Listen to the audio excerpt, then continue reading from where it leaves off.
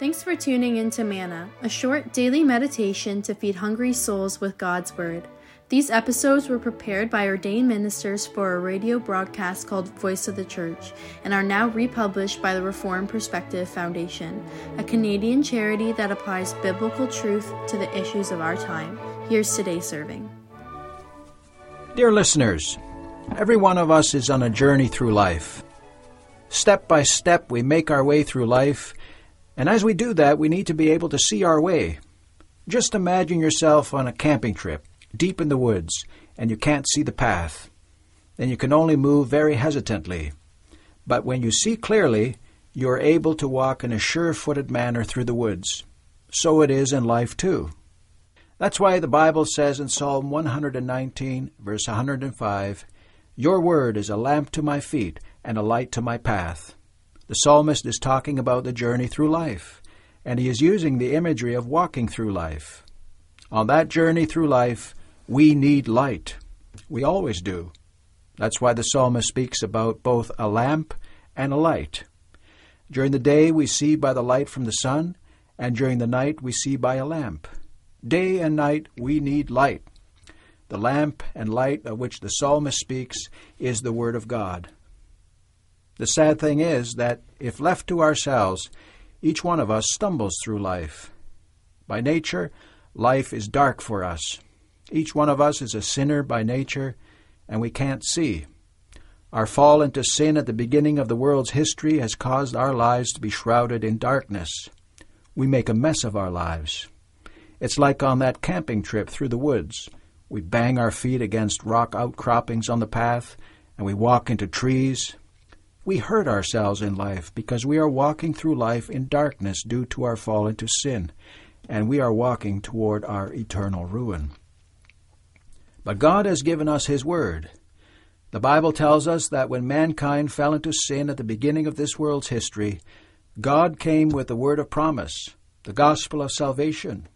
God promised a Savior who would redeem fallen people from the darkness of sin and lead people into the light of salvation. The Word is filled with promises. This is about comfort and hope for sinners living in a fallen world. This is about the gospel of Jesus Christ, the Savior of sinners. This is about fellowship with God the Father in the covenant of grace through His Son, Jesus Christ. This is about the hope of eternal life.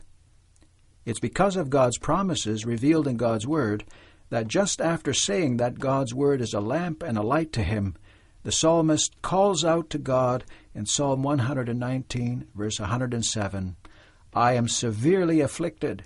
Give me life, O Lord, according to your word." You hear the psalmist calling out in faith. Indeed, God's promises require faith on our part.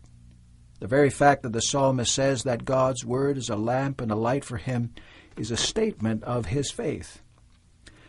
The Word is not only filled with promises, the Word is also filled with instructions.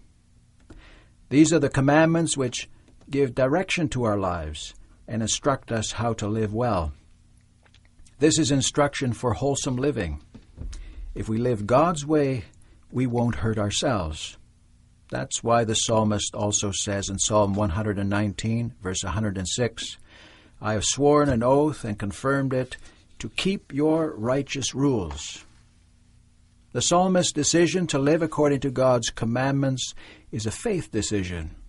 God's commandments require obedience on our part, and obedience is the result of faith. Faith in God's promises and obedience toward God's commandments go hand in hand. Faith and obedience are very personal. The personal character is indicated by the fact that the psalmist says, "Your word is a lamp to my feet and a light to my path." My feet, my path. That's a personal confession of faith on the part of the psalmist. He's saying what the Word of God means to him personally. Do you say it with the psalmist? Do you have that faith and obedience? If not, pray that the Holy Spirit may work it in your heart.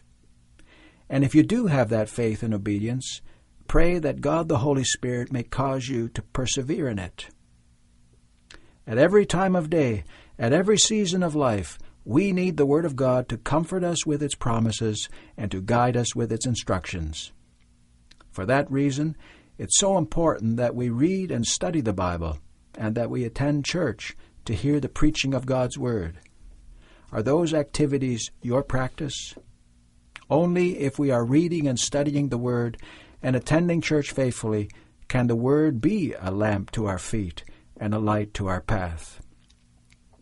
So what is the purpose of God's Word? It's intended to transform lives.